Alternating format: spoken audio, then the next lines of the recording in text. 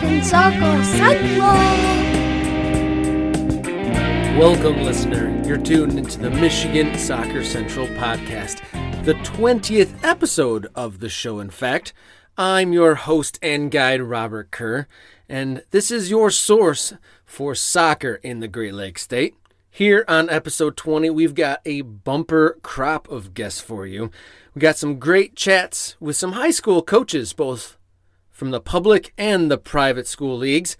Brother Rice's head varsity football coach or soccer coach, Danny Price, as well as Romeo High School's Vinnie Vasilevski. And then we finish up today's episode with a revisit with pro scout and friend of the program, Brooks Laimbeer. Gotta say congratulations to Sterling Heights Stevenson, who was last week's Michigan Soccer Central We Are Soccer Team of the Week. If you want to nominate a great performance or a great performance off the field to the Team of the Week panel, please be sure to send a DM to either the Michigan Soccer Central or the We Are Soccer social media accounts. We bring our own nominations, but love to see everyone sending in theirs. Lots of great teams out there right now playing lots of good soccer. Such an active time of the year. Before we dig into our high school soccer conversations, we do need to acknowledge the end of a historical streak here in Michigan soccer.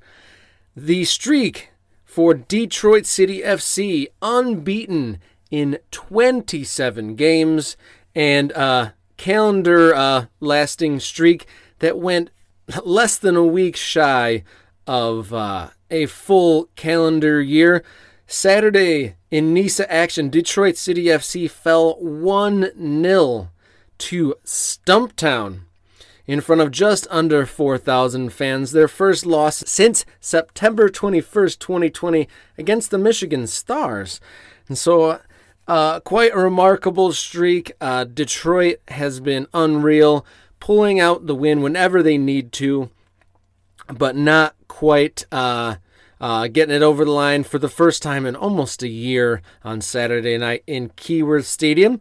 It almost seemed glossed over in the coverage that there was a very special Detroit and Michigan celebrity. Detroit Red Wing great Darren McCarty had an appearance at the game and got lots of coverage for that. Great to see the crossover. Darren McCarty, definitely a treasure here in the Metro Detroit area and the hockey community at large. So it was very cool to see that crossover as he was popping smoke and getting in to the mix with the Northern Guard supporters. To get a little bit more detail on this, I'll read a passage from Michigan-based writer Sean Spence, who's got a great Patreon talking Detroit City FC called Words About Shapes, and he surmised that in the end, Stumptown AC got the celebration their play deserved. In front of Detroit City's rabid supporters, the Stumpers, Stumpy Lads, Stumpsters, or Little Stumpies had been the better team over the 90 minutes and made the most of their best chance, getting a volleyed goal by center back Deshaun Nembard off a set piece in the 80th minute, and that single tally would be enough to send Le Rouge to defeat for the first time since their 2-0 loss to Michigan Stars in the opening round of the NISA Fall Tournament in September 21st, 2020. Remarkable stuff. Trevor James and everyone at Detroit doing an awesome job, and it's that result on Saturday, their first loss, combined with the second-place LA Force still being unbeaten and in back-to-back wins by the Michigan Stars, means that the top of the NISA table is starting to get very interesting, and the upcoming results for both Detroit City FC and the Stars will be a good watch, because Detroit City welcomes that second-place LA Force team to Hamtramck this Saturday. And then it could be spicy on October 9th when Detroit City goes head-to-head with the now third-place Michigan Stars. So if results go evenly, or if any more points are dropped and gained by the Stars. That game on October 9th between Detroit City FC and Michigan Stars could be something special. All right. We're going to move into our next segments where we dig in and get some perspective from Michigan high school coaching ranks. We're going to hear first from Brother Rice's head varsity coach, Denny Price, followed by Romeo High School's Vinnie Vasilevski. We're lucky to be joined by head varsity soccer coach of Brother Rice High School, Mr. Denny Price. Welcome to Michigan Soccer Central. Thank you, Robert. Thanks for having me on. Oh, yeah. It's great to have you here, and always looking for more perspectives to learn more about the game here in the Great Lakes State. First of all, it looks like you had a great result over the weekend. Can you kind of tell me about your soccer weekend? Yeah, it was positive. We had an unfortunate result on Thursday night against UDJ in the Catholic League. Boys played well. Actually had a goal that went in and wasn't recorded by the officials. But Saturday we regrouped against a tough Heartland team and played very well. Some good attacking football and scored a bunch of goals. So our weekend against Heartland was a positive result going into this week's games. Awesome. So yeah, just tell us about the games and how your season is going up until this point at Brother Rice. It's been going well. I mean, we faced a few setbacks, early on in the season. We lost actually our starting goalkeeper and our backup goalkeeper within the space of a week of each other, both to a concussion. So we've had to pivot and make some difficult decisions. But the boys have played well, been progressive improvements throughout the season. I think that we've always intended to play a good brand of soccer. We've been up against it in some games under pressure, but we've been progressively getting better with every game, and I think now we've started to turn the corner a little bit in scoring goals and having a little bit more confidence in front of goal. But as I said, the Catholic League is the hardest league the hardest conference, really, in my opinion, to play in throughout the fall season. And, we're still in with a shout of qualifying for the Catholic League Championship. So, we're looking forward to the next 2 weeks, which that'll be decided and then hopefully, onto the playoffs. We're definitely in the thick of it. We're recording here on September 20th. So I believe we're about 10 games into the season, and we've got a few more to go. How you're in your third year, correct, at Brother Rice? Yeah, that's correct. Yeah. And then, so how is your varsity side made up as far as the ages and the years in school? We've been really young, actually. My first year, I came in after we graduated. I think 12 to 13 seniors out of the previous coach's tenure. So we were quite young, and I always believe in youth. As a youth soccer player myself, I played up a number of years back in England, and I was always under the impression that if you're good enough, then you're ready to play at that level. And we've always had a young team. I think my very first year here, we started 6 freshmen in our starting 11. Which has been great, and it's also been great for their experience now, being 3 years down the line as juniors. They're able to deal with the rigors of the Catholic League and the state tournament. So the second year was positive. We picked up a bunch of transfers that didn't play high school their first year, that knew me as a club coach and wanted to come to a school that kind of played a really good brand of soccer and not the dump and run as you see quite a lot in high school soccer. But this third year has been great. Last year we were just a little undersized. Still played a great brand of soccer, but very undersized. And as 15, 16-year-olds against 18-year-old men is a big jump. But this year it's been going well. The makeup of the team is mostly juniors and a couple of seniors in the starting 11, filled with lots of quality. We've got 2 freshmen on the team this year that are good players and have contributed so far very well. So the future's bright at Brother Rice, So we're looking forward to building a successful program. That's very exciting. So it sounds like if you're a lot of juniors and you started 3 years ago with a lot of freshmen, it sounds like almost like a rebuild, something that Michigan sports fans don't want to hear about. It kind of sounds like you kind of rebuilt the program there a little bit, or on that pathway. Yeah, for sure. I think as a head coach, you're always looking to to improve from year one to year two and so on. With new players that come in, I think with high school soccer is obviously a lot like college. You're preparing for a 4-year cycle, and you constantly looking to improve every year. So, but yeah, from day one when I took over, you're trying to change the culture, obviously, into your own vision, your own style, and that takes a little bit of time to bed in with the new players that come through the program. But I feel like we're now getting to that point now where we've got total buy-in from the group. It's a great group of boys, 1 through 24. They're all very like-minded individuals that want to come in and work hard for training every day, and they have their goals and their mindset right. We never really have to touch on hard work. It's just little tactical moments in the game that can be improved upon to get the results that we need. It's been a great 3 years. But yeah, as you say, Michigan fans don't want to hear about rebuilds, but it's definitely been a rebuild from day one. You kind of touched on it there a little bit. But with I want to talk about the schedule, just like the condensedness of it. But before we get to that, I wanted to ask you, how do you what at this age group in high school and in younger high school, what are kind of like the more tactical, or actually more technical is what I mean? Like, what are the things you're able to get technical wise at this age group? Well, the schedule is very tough, obviously, and we'll touch on that in a second. But we as a group, we had the boys throughout the summertime. Certainly, the varsity candidates that were returning, they took part in the next level training program with Aaron Bird. Aaron's just a fantastic friend of mine, and he's absolutely brilliant at what he does. I've got to give him a lot of credit for that. The players that he's produced and helped technically.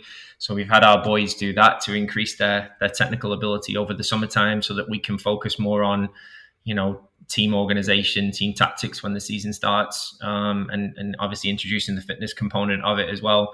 So Aaron's been fantastic for us this summer, and really helped the boys with their technical application to what's needed to play our brand of soccer here at Brother Rice. That's a big piece, the technical side of it, especially with the brand of soccer that we like to play. And so you're much more on the ball. You touched on that earlier, but so you kind of had them learn that almost in the preseason, spend the off season working that up. So when you get to the fall, that's almost like all action game time. Yeah, I mean, when we get to the fall, you know as well as anybody, you've got a fantastic show and a platform where you report the games, and it's thick and fast. It's almost like the English Premier League and the Champions League in a way. If you're one of the top teams, you're playing 2 to 3 games a week. And there's only 7 days in a week, so the days in between games, you can't really train the way you want to. It's a lot of recovery from the players. You're putting them through ice baths, you're putting them through stretching, a little bit of yoga, cooling down after games. It's a lot of recovery work in between games to get them ready for the next competitive fixture. So, there are times where we do get to train and work on our shape and work on our tactics that we're going to employ in each game. But like you said, it's the schedule's so tough that a lot of it's recovery. And so how deep is the team? Like, do you play, like, I guess, how do you manage workload? Because you played Thursday and Saturday, and then you're going to play Tuesday and then Thursday. So a lot of the same guys playing, or is there a big rotation? How do you manage that? I'm fortunate, really, to be honest with you, because we, not only did we do the technical program in the summertime, we also put them on a fitness program, and they had to complete certain fitness testing coming into the start of the season. So, we've been, outside of the 2 goalkeepers, we've been quite fortunate with the fact that the boys are fit, they're healthy, that they're eating good foods, and they're quite committed to it. So we haven't had much turnover in terms of injuries where we've had to go so deep. Obviously, the goalkeeper situation was kind of an anomaly. One concussion was actually in a pre-game warm-up against Rochester Adams. He got clipped by his own teammate, and the second one was actually a game against De La Salle. So we were quite unlucky in that area. But we're hoping to have both those boys back earlier this week as we kind of go into the end of the season. But we've got a strong roster of players. There's an element of trust there with the players. I mean, every game changes, right? Game to game, you have certain players that are make up for certain games, and you rely on certain others for certain tough games, and it just depends on matchups and opponents, of who plays and who doesn't. So, I'm pretty happy with the squad of players that we have right now. You said that you came to Brother Rice from the club game. What brought you to high school coaching? It was something I really wasn't looking to get into at the time, to be honest. I was quite busy with club stuff, and it was it was kind of dropped in my lap in a way. The former coach Barry Brodsky was retiring. I'd known Barry for a long time. I'd heard that he was retiring. I reached out to him, to congratulate him on a great career and thank him for all the years of giving my boys at the club level, some great experiences. And he said, "Hey, why don't you sit down with the AD?" So, I put in an application process, and I just wanted to see how it would go and see what the level of commitment was, etc. And once I got on campus and I spoke with our AD, Jeff Calcaterra, who's an amazing fella, he sold me down a river in a way and took me around the campus and out onto the field. And I really fell in love with the school not only from a Catholic sense, but also from, just being on campus and looking at what I had to work with, and the support that the school and the athletic department were willing to give me was really enticing. So I decided to give it a shot, and going into my third year now, I absolutely love it. It's a brilliant thing. How does a general day work? Are you at the school during school hours, or how does that all work? No, I mean, I work at our home, both for club and high school. A lot of it right now, obviously, we came off the game on Saturday. So, today I'm going through a little bit of film just to see what in areas that we can improve upon. We actually had a film session on Friday after the U of D game to talk about some components in the game that we needed to improve upon and some moments that were very good. We do have a blend of that. So we do quite a lot of video. So between myself and my assistant, we go through film and prepare moments for the boys that we can kind of touch on, preparing for training later at 3:00, how we're going to divide the team up and get the most out of training from both myself and the assistant coaches that we have. It's just a lot of busy work, really, to be honest with you. But the enjoyment is really 3 p.m. onwards, where we get on the field and we can either go through a recovery session or work on components to improve ourselves for the next game. What would you say to younger players, like middle school age, that are kind of eyeing getting on a varsity team? What can they do or work on, or what advice could you give to a kid who's just maybe a year or two out from hitting that high school level?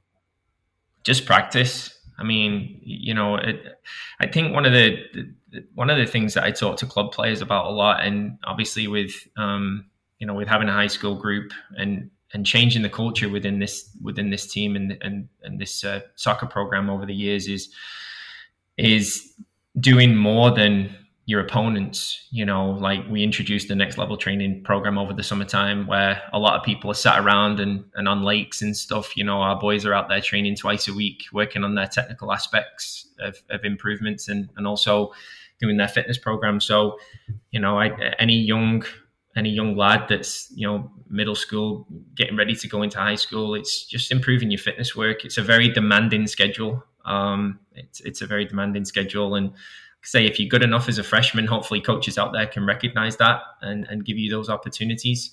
I know in some bigger schools, they start off at the JV program, I think, but, we're not necessarily a big school in terms of enrollment. So there's more opportunities for our lads coming in as a freshman if they're good enough to play on varsity, because we believe in our youth.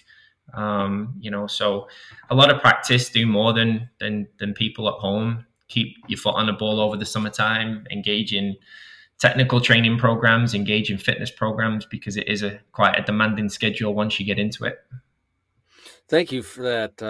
That's great insight. Taking another step back even more so, more bigger picture, what advice would you give to parents of like younger kids? Myself, for example, I'm personally curious. I have a 7 and a 5.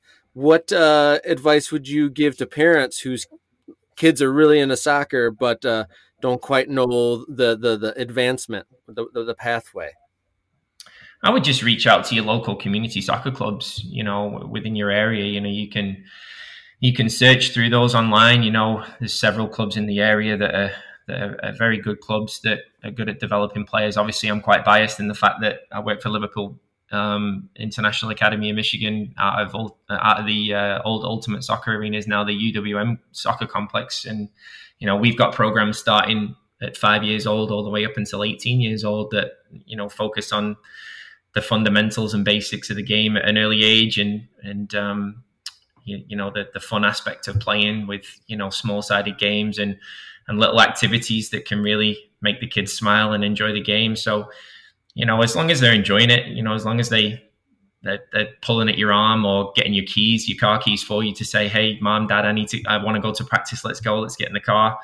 Those things are always good as long as they're enjoying it. That's the most important thing at those young ages. And, being with a soccer program that's got some really good qualified coaches that can focus on those fundamentals through fun games and bring out the best in your soccer player at a technical aspect. Because really, at that age between, 5 and 10, 11 years old, it really should all be about, the improving technically, through little games and little fun games. So, that's probably the best advice I could give you. Well, thank you for that. I appreciate that. And before I let you go, there's a question I like to ask passionate soccer folks, and you definitely seem like one of those. What is your dream goal? What is the best goal that you yourself have scored or you've seen in real, like in person? What is the best goal or your favorite goal? The best goal I've ever seen in person. Wow, so many goals. I mean, I grew up. I was raised in Manchester, so I'm a Manchester United fan my whole life, and I think going back to my earlier days, being on the terraces at Old Trafford watching Manchester United play. I think probably arguably the best goal I've ever seen live was the Wayne Rooney overhead kick against Manchester City a number of years ago. That was probably the best goal I've seen live. The best goal I've seen on television, for me was the David Beckham free kick at Old Trafford against Greece that sent us to the World Cup in South Africa, I think it was at the time. 90th minute, and he bends it over the wall into the top corner, which was kind of my forte as a player. I was quite a set piece kind of player, so it's always nice to see those goals go in. But so many goals to choose from. But if I was to say live, a game that I would see live was the Wayne Rooney overhead kick against Manchester City. Yeah, I can. That's definitely a notable one. That's pretty wild that you were there. That's a pretty iconic. I'd say top 3 all-time Rooney moment.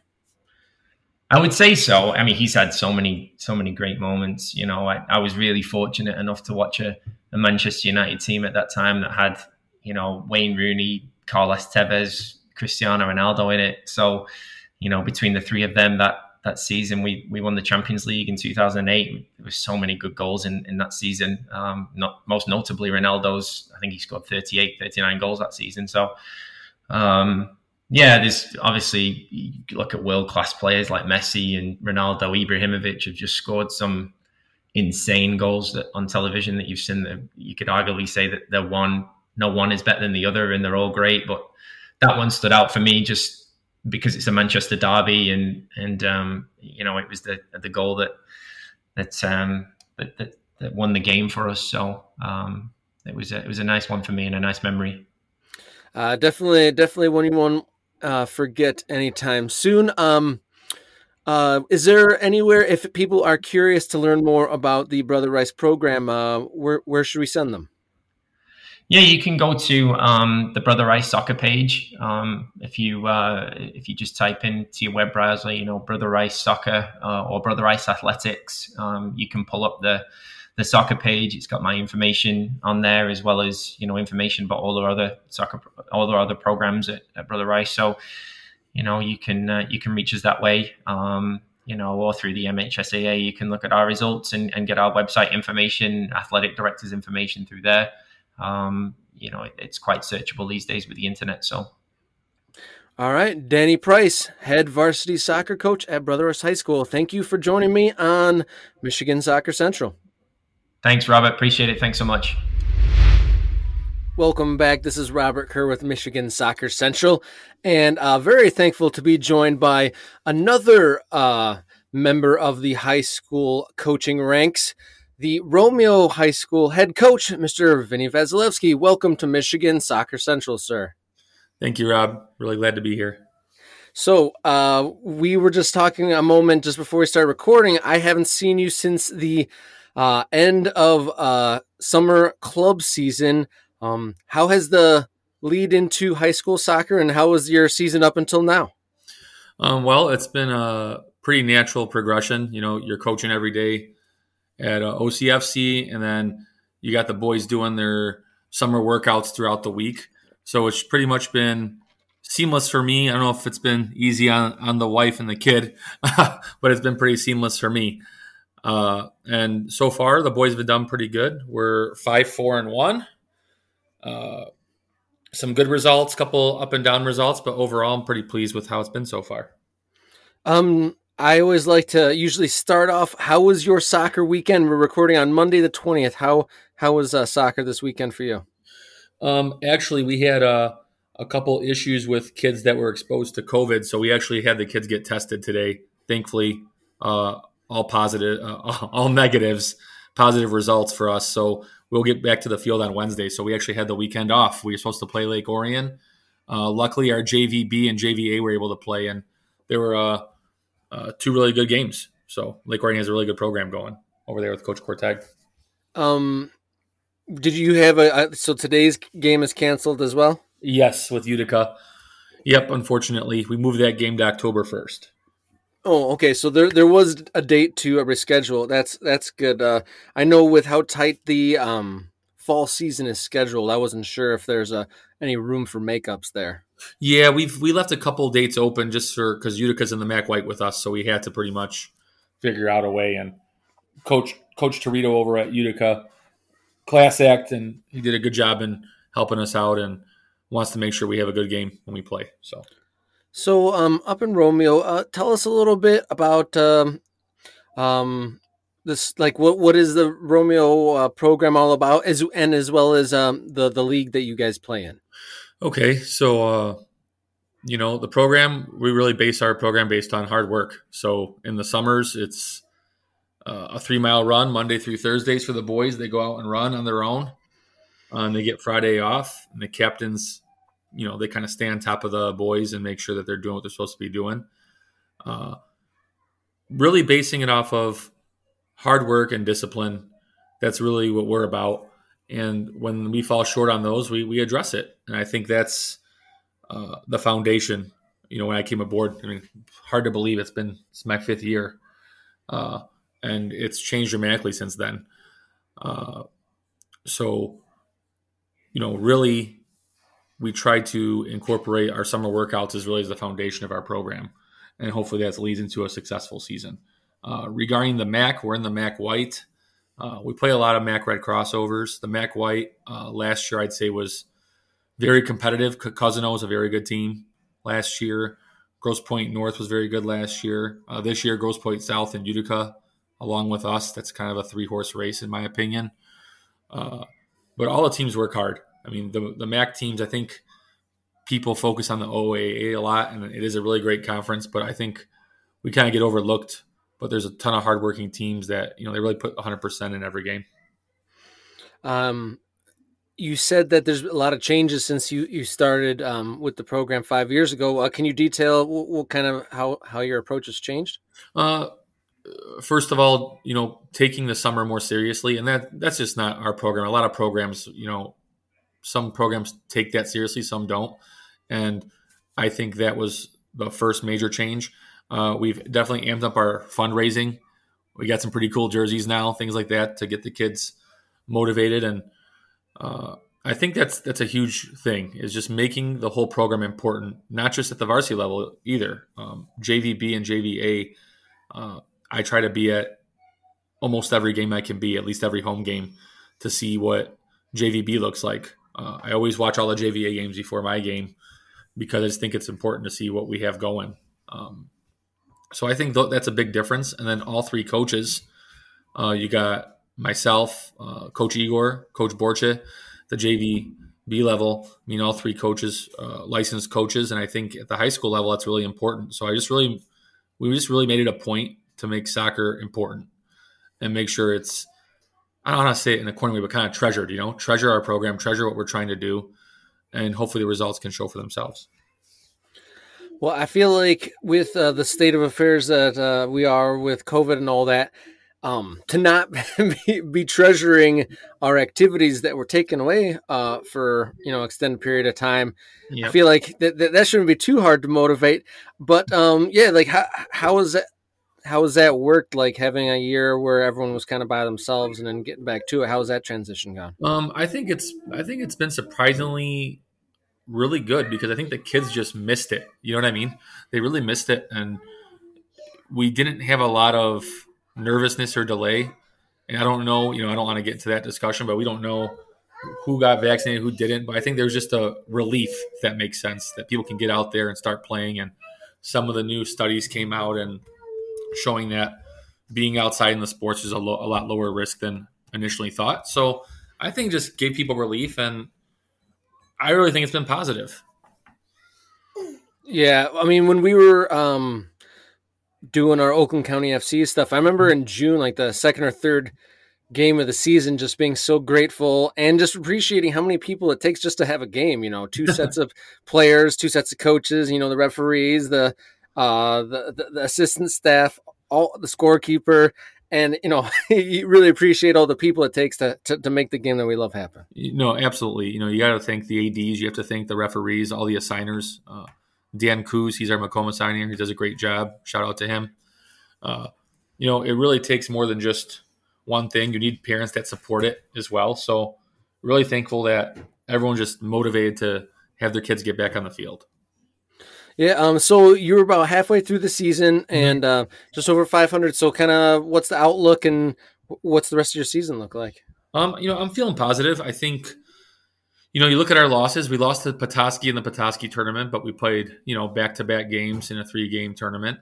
And Petoskey's a top 10 team in D2, so I don't think that's a horrible loss. Dropped a game to Dakota. Dakota's a fantastic MAC Red team. Dropped one to De La Salle. There's never shame in dropping one to De La Salle. And when we dropped one to Grosse Pointe South, we had a few card issues and a few close contact issues. So, missing 4 or 5 guys. So hopefully we can give South a better run on the return trip. So really, I just feel like if we have the whole team back, I think we're going to be in pretty good shape, and we'll be, taking a shot at the white. But like I said, there's 2 other teams, 2-3 other teams that can also make a run at it. So I feel like it's going to get kind of competitive, but I'm excited. I think the boys are up for it, and they've been working hard. Definitely my highest scoring team I've had in a long time. We're averaging about 2.5 goals a game, so that's not a bad thing in the high school game. So basically, just got to sit and wait and see what happens. But overall, I'm pretty confident in the boys' ability. I think we're going to finish strong. Everybody loves goals, right? So what's the kind of the construct of your team as far as our seniors and juniors and whatnot? What's the spread of the ages on the varsity side? So I have my goalkeeper, starting goalkeeper, Joey, sophomore. Back line is sophomores and juniors, except for Mitch, who's a senior. So one senior in the back line, 2 seniors in the midfield. and then a senior up top and a senior out wide. So, we're still fairly young. I'm not going to say we're the youngest, but to still have 5 or 6 starters be sophomores or juniors, that's pretty good for a high school team. To lose 4 or 5 starting seniors, I mean, it's not great, but it's also not bad. So I think we have a good mix of experience and inexperience. Up top, David Garasimo, he started the season. He's got 9 goals and 6 assists in 10 games. That's pretty good. So we got some firepower with the seniors, and I'm looking forward to see how they finish off. And like you said, you said you keep tabs on the junior varsity teams as well. So do you view it as just like a 4-year cycle and kind of like analyzing who might be the ones that jump up a level next season and whatnot? Yeah. So from a JV perspective, I think they've only lost 1 game. Have a great freshman class. Actually, really excited about the freshman class that's come in. We have 2 freshmen on JVA that kind of really took the leadership roles. It's kind of incredible for a freshman. And one of the freshmen, Alex Capuzzo, actually moved him up for our Grosse Pointe South game since I was missing 6 guys. And he actually played 42 minutes in a game as a true freshman. That's the first freshman I've ever had play in a regular season contest for me. So I'm really excited about that. Just the fact that he was able to get out there and, I give him a B for that game. That's a pretty good grade for a true freshman. Really exciting. So I think the future is looking good. I think more people are moving to Romeo, Washington area, right? So as that population grows, you're going to get the bigger pool of players. My first year, I think we had 51 kids at tryouts, and now we're at about 68 to 70. So, we're not at Dakota Ike numbers, but they're growing, right? And I think that's really important. Yeah, that's awesome. Thank you for sharing that. I was actually going to ask you about interest and level. Like you've got 5 years. So that is starting to go into a bit of a span where you can compare, I think. So, yeah. So the enrollment or interest to try out is up. How would you say with your own team and your competition, has the level gone up or changed any in your span there at Romeo? Like from us, like as a team?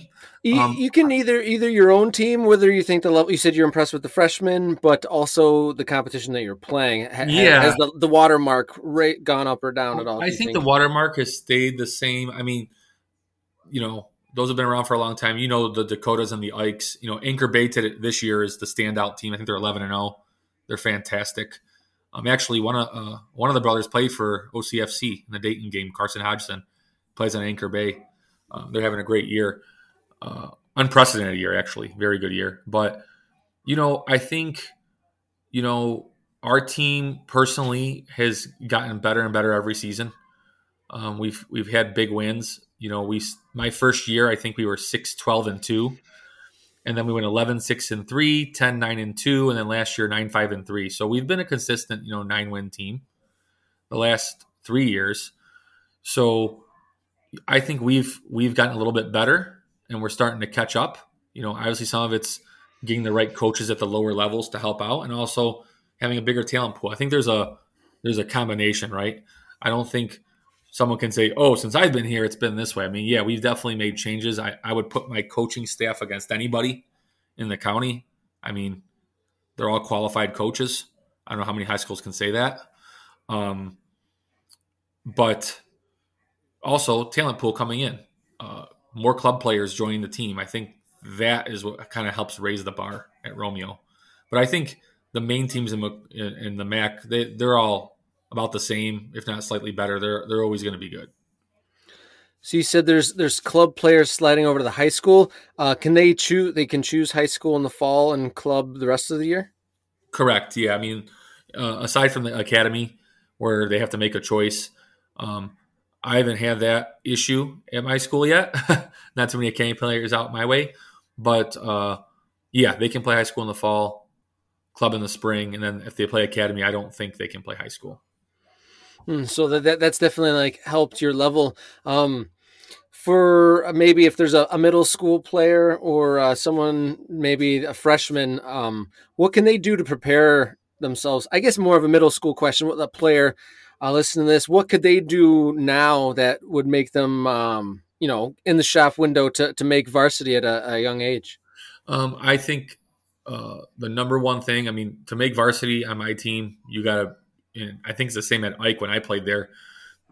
I require a 6-minute mile to make the team. I think conditioning is always something that should be the number one priority, right? I mean, especially when you're coaching in a public school, right? You never know what you're going to get every year, right? You might have a freshman class one year that's amazing, and the other one's average. The other one has a couple studs. The other one maybe a lot of team players, right? But at the end of the day, conditioning, you can always have conditioning.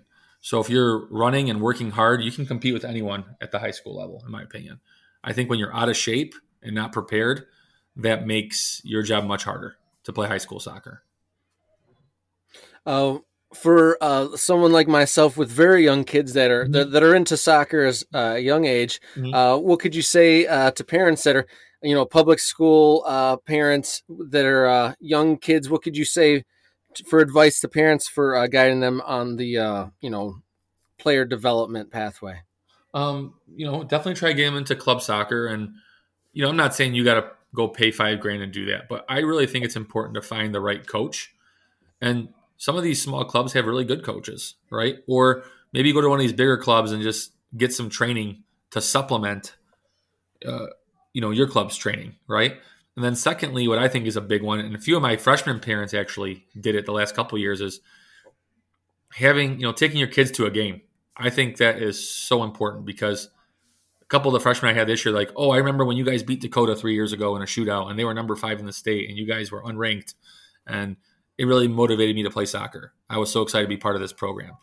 I think it's kind of like the high school football thing, Rob, right? Like when you take a kid to high school football and then all they can dream about is playing for that team one day. I think the same thing can go for soccer because, the sport's gotten more popular. We have more of the students coming to games now. We have the dog pound, which is at the football games. They start coming to our home games. Our game against Eisenhower where we tied 2-2, it was really loud. I never seen the field that loud. And I think when you take your younger kids to that, I think they get, pretty excited. Yeah, I mean, I know my grandfather showed me recordings of like Liverpool games when I was 5 years old, and that stuck with me forever. So seeing it, and then like I really am somewhat jealous of the younger generation that can flip on a TV on the weekend and watch a plethora. I mean, it was, there would be some windows and gaps where, wouldn't see any sort of soccer on television. Yeah, I mean, it's much different. You can, the amount of kids that know who Arsenal are and Man U, or they know the teams in Serie A, which not a lot of people know, like, oh, I like AC Milan. I'm like, oh my God. I'm like, when I was a kid, that was like, if you didn't play FIFA, you didn't see much of that. That's true. And even when I was in college, the Blockbuster Video didn't even let us rent the FIFA. They didn't even know what we were talking about when we asked for it.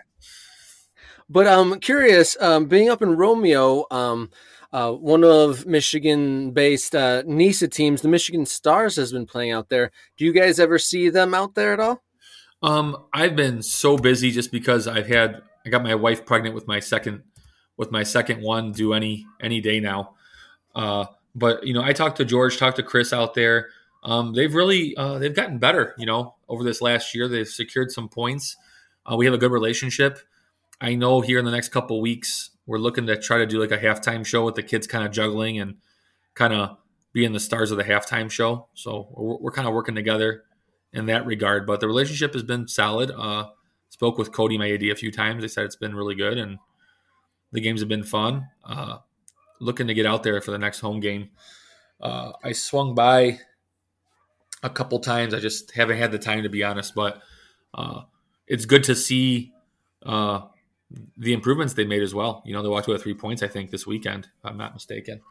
So I think that's good to have that because when you start getting the results, people start seeing that as well, Yeah, definitely. Everyone likes to ascend with somebody, right? And I was just curious if you were based there and we were speaking about like seeing an example of where the game can take you, like seeing the game on TV or like you said, seeing the high school when you're a younger guy, it gives you, something to work towards, something in your mind that what is possible. Like I remember, like I said, when I was a kid, seeing the celebrations after scoring a goal, I think that's what sold me. It's just like seeing the passion, how excited the player is, how excited the crowd is, and, seeing, my grandpa and my father excited. So I was just curious if, the Stars were kind of like trying to get people out to the games with you guys, or if the team had made an outing or anything like that. Yeah, we've had discussions, and unfortunately, just on my end, just having some of these close contact issues, I just didn't want to risk it yet, right? I mean, we've had some discussions about getting out there and having them just kick around at halftime, I think would be cool, just because you have people watching, you know what I mean? And just the issue right now has just been safety, Rob. That's really been the issue, and we've had games every weekend, actually, so that's also made it difficult. So I know I talked with Coach Chun over at Stevenson too about just having the kids go do some freestyling out in the field on the next home game. I think they're away this weekend. I think the weekend after they are home, and we're looking to see if we could collaborate there. So you've got, if you guys are back up and running with games, you have, looks like 4 games in the next 9 days. How do you balance that?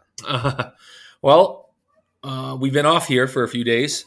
We get back to practice hopefully tomorrow, and we play back-to-back. So we got Cousino Wednesday, Stony Creek Thursday.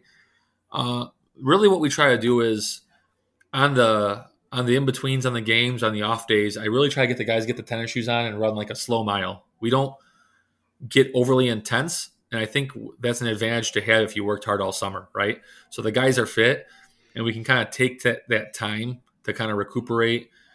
We kind of play that handball game where you make like 2 end zones and you only get 3 steps and you throw the ball and just kind of get the guys loosened up just so we're not so strenuous. I mean, it's a lot of soccer, and depending on the game, I mean, some guys just aren't coming off the field, right? So I believe it or not, Rob, you know me, I try to kind of calm things down when I can. You do? Yeah, believe it or not. I don't know if it's the 30s getting to me or what, but yeah, you're definitely mellowing out, Coach. Sometimes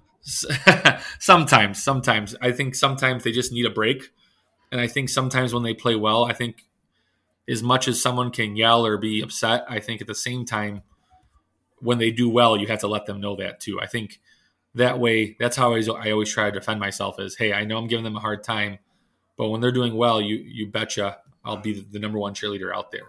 I think that's a good balance. As long as you're consistent, as long as the passion is the same passion both ways, right? If you're passionate when you're negative, you should be passionate when you're positive. And that's kind of how I run my life, even at work, to be honest with you. Stepping away from your job for just a second, I like to ask passionate soccer folks what their favorite goal is that they scored themselves or they've seen. What's yours, Coach Vinnie? The one that I scored or one that I've seen or both? Any of the above. I'll do one for me and one of the best I've ever seen. So the best goal I scored, probably just more of a situational goal, is state semifinals, playing for Ike my junior year against Saline. Peter Novak, legend, gave me a ball on top of the box, and I hit left footer, my opposite foot, upper left corner from the right corner of the box. Woo. To make it 2-0. And then the best goal I ever seen from my favorite player, Zlatan Ibrahimovic, bicycle kick 2012 against England, where he scored 4 goals against. Oh, was that the one off the header and he bicycle kicked it from way far out? Yeah, that's probably the most insane goal I've ever seen. Those sound like awesome memories, especially the one that you scored. That sounds something very special, something to savor for a long, long time. So those folks out there curious about Romeo Athletics, where can they check more out? RomeoAthletics.com, or I think it's .com. Actually, let me make sure that. Yeah, I've actually got that up in front of me. It is RomeoAthletics.com. Yeah, RomeoAthletics.com. All our things are up there. We have Romeo Boys Soccer Facebook page. I apologize, I didn't update it this weekend, but I will update it with the results. And in there, we try to keep it updated throughout the year. Like when we get the new jerseys, we release the jerseys out there when we get them. Yeah, and also come out to a home game sometime out at Barnabo Field at the new stadium. It's on 29 and Jewel, the new school. Great complex. And honestly, any questions? I'm on Instagram, obviously. Facebook, if you message the page, I can answer any questions that people may have regarding that. All right. Romeo High School head coach Vinnie Vasilevski, thank you so much for your time. Thank you for joining Rob. Michigan Soccer Central. Appreciate it, Rob. Thank you. Anytime.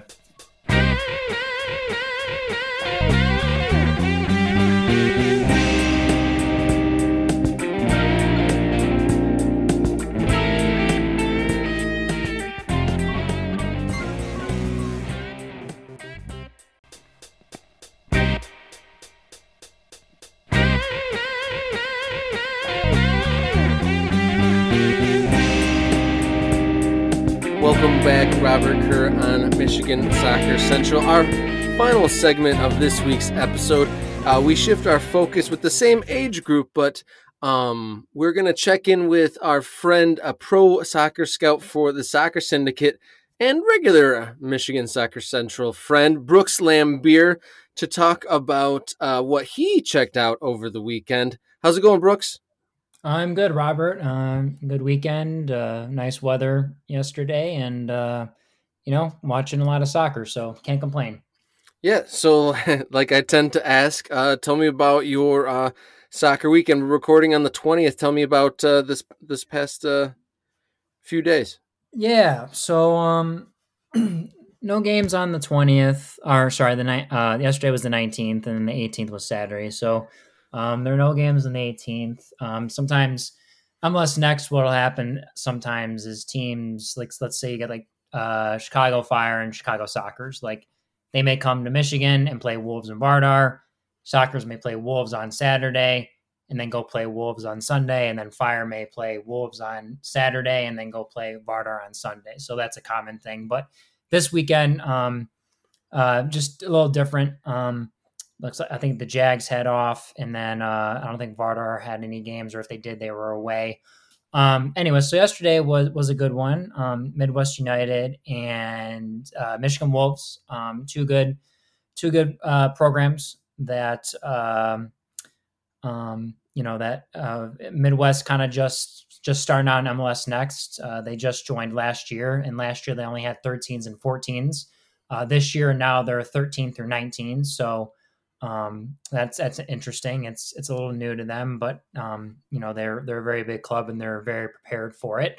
And then the Michigan Wolves, who have been in since the beginning of academy soccer, all the way back to when the USSDA started. So the Wolves have been doing this for a while, and they're used to this. And there were some good matches. Start with the 13s. I watched the 13s, 14s, and 15s.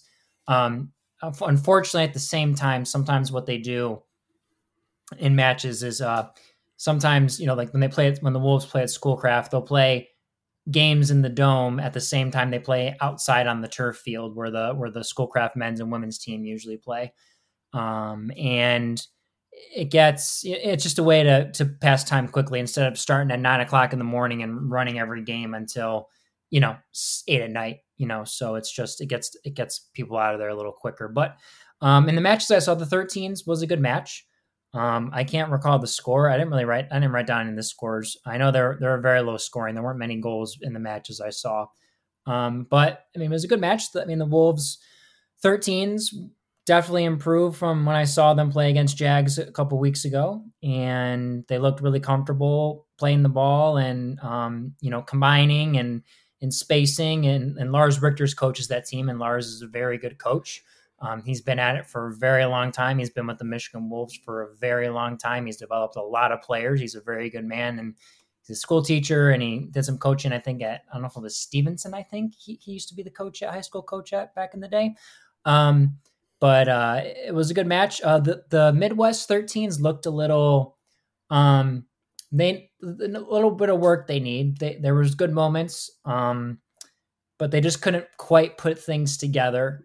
The 14s match was really good. I thought that was a good match. It was a good match between both sides. It may have been a goal each in that one.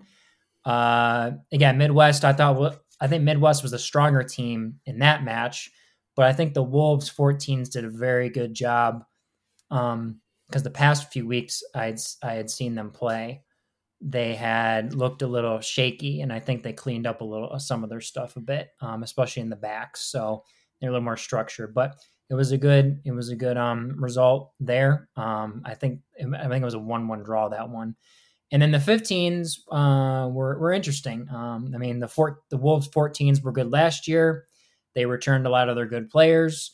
So that 15 squad is solid, and they were, they played as advertised. There wasn't a lot of goals though, but I thought Midwest had a lot of good players and good chances to win that match. And I think that ended up being 0-0 if I'm not mistaken. I can't remember, but so yeah, it was a good weekend. I think one thing that surprised me is when you see kids from the west side of the state, because I see Jags and Wolves and Vardar a lot. You don't realize how big a lot of the kids are on the west side of the state. I can definitely tell you there are a lot of really big 14s and 15s on the Midwest United team. So a lot of those Eastern European kids, and there's some good genetics out there, or whatever they're drinking out there in the water on the west side of the state. So it was a good weekend. Can't complain. Sounds like an extensive soccer weekend. So would you say was that your first look at Midwest United? Because truth be told, that's what reminded me to touch base with you regarding MLS Next was the conversation I had on last week's episode with director of Midwest United, Lewis Robinson. How did they look, if that was their first real taste of it? Last year I saw them play, and I didn't really honestly think much of their 13s and 14s. I think it was just thrown together so quickly, or they just weren't sure. There are a lot of there. I don't know if there are as many clubs like within the greater Detroit area as there is in the greater Grand Rapids area, but there are a few. You have like MFA, who George Money and the Bronies and a couple other people split off from Midwest to make. And I know they probably took some kids from Midwest to join MFA, because MFA is a very solid club, especially at the younger levels. Then you have like Lakeshore, I think down in Muskegon, and then you have TC Storm in Traverse City, which is obviously outside the Grand Rapids area. You have like West Michigan Fire. Then you get down to Kalamazoo with Kalamazoo Kingdom and everything. There's probably a team I'm missing somewhere in there. I thought they were okay when they first came in. I think maybe the kids just weren't ready for the competition and just, knew what it was going to be about, because it is a jump. It is a jump at times, depending on what level you're playing at USYS to MLS Next, or what was the USSDA. But I thought overall as a club, I thought they were good. I think, in the case with, I listened to your podcast with Lewis Robinson. I think in the case where, if so says, if we read between the lines that Lewis they're going to get a men's team. And, if all falls in line with them getting a USL championship team out in Grand Rapids, I think Midwest United is a good club for it. You just have to now put the right coaches in place to develop the kids at the certain ages, and you need to have a plan for how the kids are going to play and the style. And obviously you need the plan too before they get into that MLS Next setting, the 9v9, 6v6 and, younger. You're going to have to really think about, how you're going to develop the kids to transition them from each year as they grow. So with someone in your line of work, it has to be exciting hearing about the ambitious plans being talked about over there on the west side of the state. Yeah, I think so. I think the Midwest is Grand Rapids and Midwest United, it is an area of a lot of soccer talent. It's always been a place for good soccer talent. It's, they've had guys like Brad Dunwell, Casey Townsend came from Traverse City. Casey played at University of Maryland, was drafted in the MLS draft. He didn't have a super long playing career, but you got a guy like Brad Dunwell who played he was on the west side of the state. Then he played for Vardar, played at Wake Forest, and he plays now for Oklahoma City Energy in the USL Championship. You got like guys like Brandon By, the Battle Creek, he goes play for Kalamazoo Kingdom. He lives on that a little further down from Grand Rapids on that side of the state. And, Brandon played at Western, and he now plays for New England Revolution. So you have a lot, and let's not forget Caleb Porter, who coaches the Columbus Crew, coached the Portland Timbers, played at IU, and was a Vardar guy, and played for the Columbus Crew for a little while in MLS in its early years. Was a guy from Portage, Michigan. So there have been a lot of soccer players that have played professional soccer, and I'm probably forgetting a few, to be honest with you. He's not from Michigan, but he played at Davenport with Stephen Carroll, who plays for DCFC. So there are a lot of good soccer players on the west side of the state. Let's not forget Jared Timmer. Greg Timmer, his older brother, coaches at Midwest United. Very nice guy. I watched Greg play at Western Michigan and Lansing United when he played there for a couple summers. And his younger brother Jared went to Butler, and he plays at Indy 11 right now. He played for Reno, 1980 or 18. Yeah, he played for Reno, San Jose's affiliate, before they folded. But anyways, I don't want to digress too much. But yes, the west side of the state has always had some good players, and I would love to see them get a USL championship club. I think it would be great for player development on that side of the state. I think it is an area that can support a USL championship team. I think they would love it. The question is the financing part. They have to get the stadium done. And then once you get the stadium in the area, the money they need for it, and then they can build that. And then USL says, you have the expansion fee, we can get you a team over there. Then the fun part is if that ever happens, when it happens, now they need to just get everything set up, and that's where you kind of figure out with Midwest United or whatever youth club you're going to use, or if you're going to start a new one, like a new academy team that what you're going to do from there on. So it'll be interesting. It's a fun, exciting time in Grand Rapids, I think, with a lot of the news that they have going on around there. Yeah, it definitely be definitely a different turn in the dynamic and a good outlet for a lot of that talent that you listed off there. But we digressed a little bit. Yeah. Stepping back to what you watched over the weekend and kind of that the league, because we spent a lot of the night talking high school and stuff like that. So let's take a step back. MLS Next is kind of a new label on the academy system. Can you explain what that is and who plays in it? Yeah, the MLS Next system. So, the MLS Next system is. So, what was the USSDA? So, we've explained this before, but I'll try to go into depth here. So, what was the United States Soccer Development Academy? Now became MLS Next.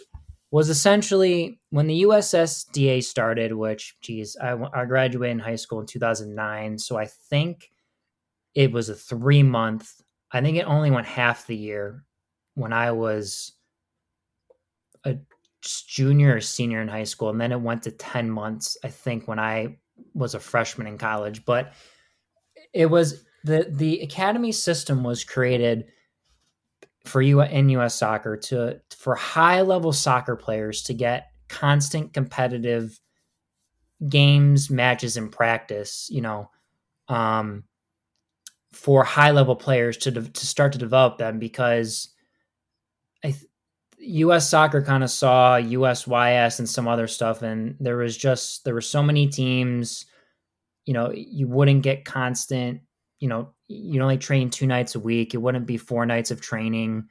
It wasn't consistently, great training, depending on which club you played for. And, that's why if you kind of see like the US soccer, they've kind of upped the licenses and they've kind of restructured it. And, and obviously you don't become a good coach just through, getting your coaching licenses through US soccer. It obviously takes time and working and coaching teams and working with other coaches to help you learn from and such. But, so that's the USSDA started to get more competitive soccer in the United States. And it has. Listen, it's created players like Weston McKennie, the Christian Pulisic's, the Chris Richards, who's at Bayern Munich, Gio Reyna, who's over at Dortmund, Justin Chi, who's at FC Dallas, who's looking to go overseas to Bayern Munich, the Ricardo Pepis of the world. If anyone watched the U.S. men's national team game, the Brandon Servanias, who have he's been in and out a bit lately, but, if you look at Seattle and Dallas and Philadelphia, and you see all these young kids starting to play with the first teams, with these guys that are, these college guys, plus these international veterans and MLS veterans. The USSDA has done its job and helped develop players in America. So, when the U.S. Soccer no longer wanted to run the USSDA, and whether it was financial reasons or something else why they just randomly didn't want to do it, MLS, obviously had, was obligated to pick it up, because if there was no MLS academy system, or not MLS, but just soccer academy system in the United States, I think we as a nation would kind of digress a bit, because some of those kids, we could probably make USYS or ECNL teams that have certain club settings and train 4 nights a week and such. But, the objective is you want to get the best players together to play with the top 1%. And that will develop players. Now, does every MLS Next team, whether it's an MLS Academy or non-MLS Academy, always have, out of 20 kids, 15 1%ers? No. I can tell you that from watching games weekend to weekend. I can tell, the local MLS Next teams, and even some of the MLS Academy teams, you can tell that, MLS Academies more so than the local teams, don't always have 15 players that are diehards that want to play professional soccer, and want to go over to Europe. There may be, you may get 5 or 6 kids rather before, when, the USSDA started, where you maybe had 2 or 3. And then they have to go play ODP, and that was only every so often. And then you make your regional team and then go to nationals. Then you get spotted for the residency program, the 17 residency program in Florida, Bradenton. And, you go train there with the top level guys. And, it was tough. You had to, there was a route to go. So I think MLS Next has done its job. I think there is still some structuring to do in terms of, travel and adding certain clubs that should be in there, and finding, the right amount of games to play, and obviously non-MLS Academy teams, figure out ways to train or to offer kids certain things, or, there's that end of the spectrum. And then you also have the other end of the spectrum where, you get the MLS Academies taking kids from the non-MLS Academies, and, it's still a pain, and there's still territories within MLS, and, there's a whole bunch of other nuances to the MLS, youth system, especially the academy system. But, it's done its job. I can't complain with, the progress in the players I see from weekend to weekend. Would I like the local kids to be a little further? Of course I would. And,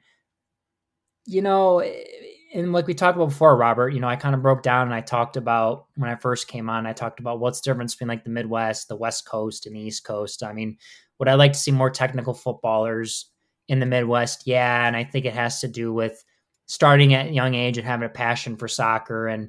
But it also has something to do with, and I love DCFC, and I think DCFC has been great for Detroit.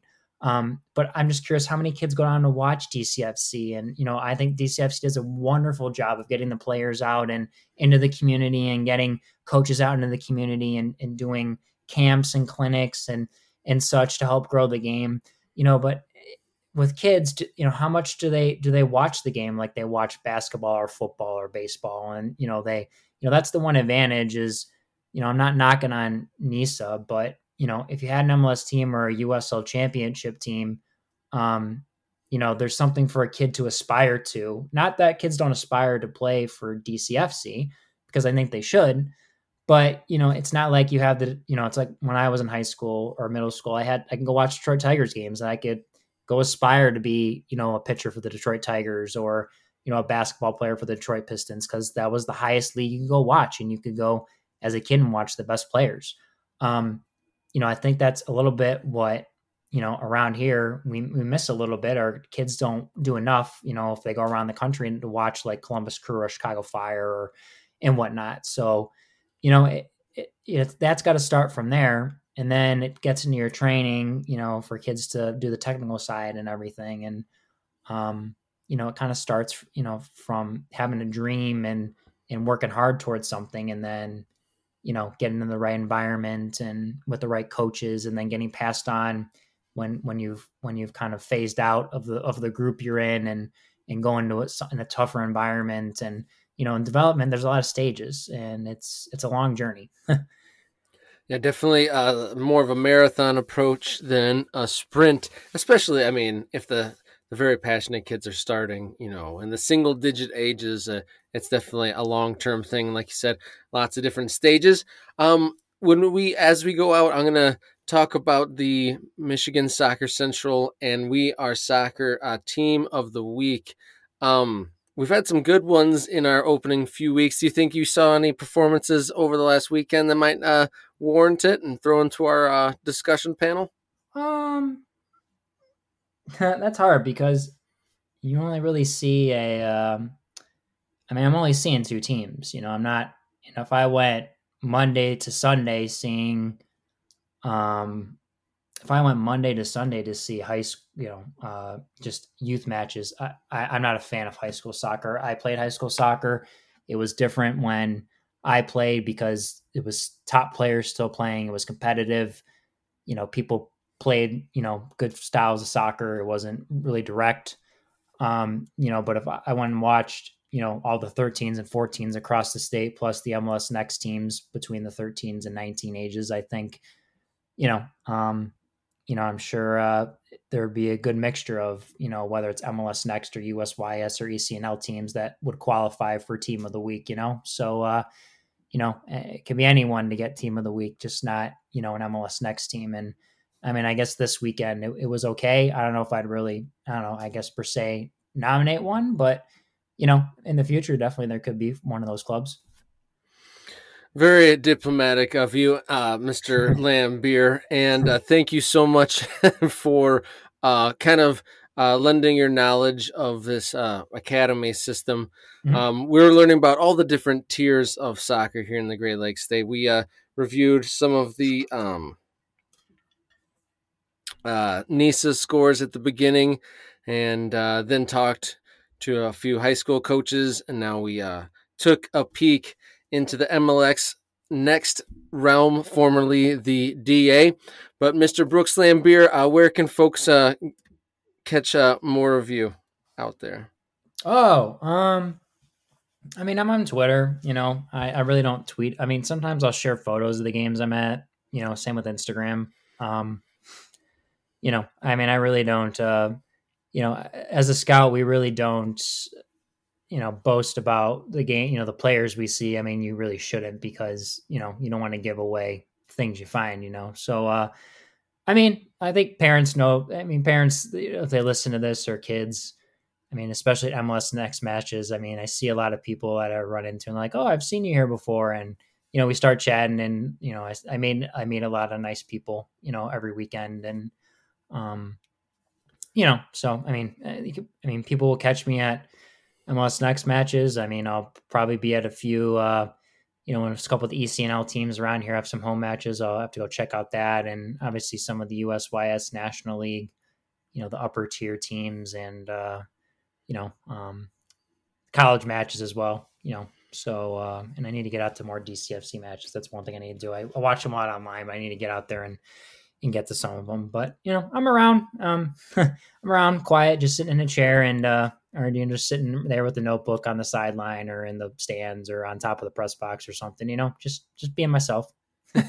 Yes, I do know you as the guy that stands on top of the press box, but I was trying to give you the opportunity to plug your spot with our guest from a few weeks ago, Craig Herndon, doing the MLS Roundup show. Oh yeah. Sorry, yeah. Forgot about that. Yeah. So yeah, Craig and I, if you guys, if anyone that likes MLS, Craig Hearn from We Are Soccer, and I've got to go on there and talk about scouting. If you go through the videos on the We Are Soccer Facebook page, my our like 35, 40-minute video on scouting is up there, and it's similar to the podcast I did on scouting here with maybe a little other tips or information. But yeah, so Craig Hearn and I, we do a little segment, 15 to 30 minutes of kind of the roundup of the past MLS matches from the week that was, and we just talk about games, what happened, standings, and just kind of fun. Craig does one with Nate where they do a Bundesliga, so we did MLS version of it. And I know MLS isn't everyone's favorite league, but there's some good and bad things, and there's some laughable things. Like a couple weeks ago when Henry Kessler decided to just kick the ball out of bounds and then take the ball off the ball rack and just throw it out of bounds. And there's funny moments that happen in MLS. We like to talk soccer. That's what we just do. We talk soccer, and we enjoy it, and we just want to spread the passion of the game. So yeah, that's another thing I do too on We Are Soccer, little MLS roundup one day a week. So it's a fun time. All right, Brooks Laimbeer, pro soccer scout for the Soccer Syndicate and our friend of the show. Thank you so much for spending some time with us this week. Yeah, thank you, Robert. I really appreciate it, and I need to get back, and hopefully I can interview some people, or I can jump on an interview with you when we interview some guys, and I need to get back to doing a little bit of podcasting for MSC. Sure thing. Thank you, listener, for tuning in once again. Always appreciate it. Love the listeners. And if anyone sees a wonderful performance on or off the field from one of our Michigan-based teams, send a direct message to either Michigan Soccer Central or We Are Soccer social media pages. We like to shine a light on awesome performances and a little bit of exposure for youth teams across the Great Lakes State. Thank you to Jenny Hajanaki for editing the show. As always, thank you to Dan Catranza for the music. I am Robert Kerr once again, and until next time, enjoy your soccer.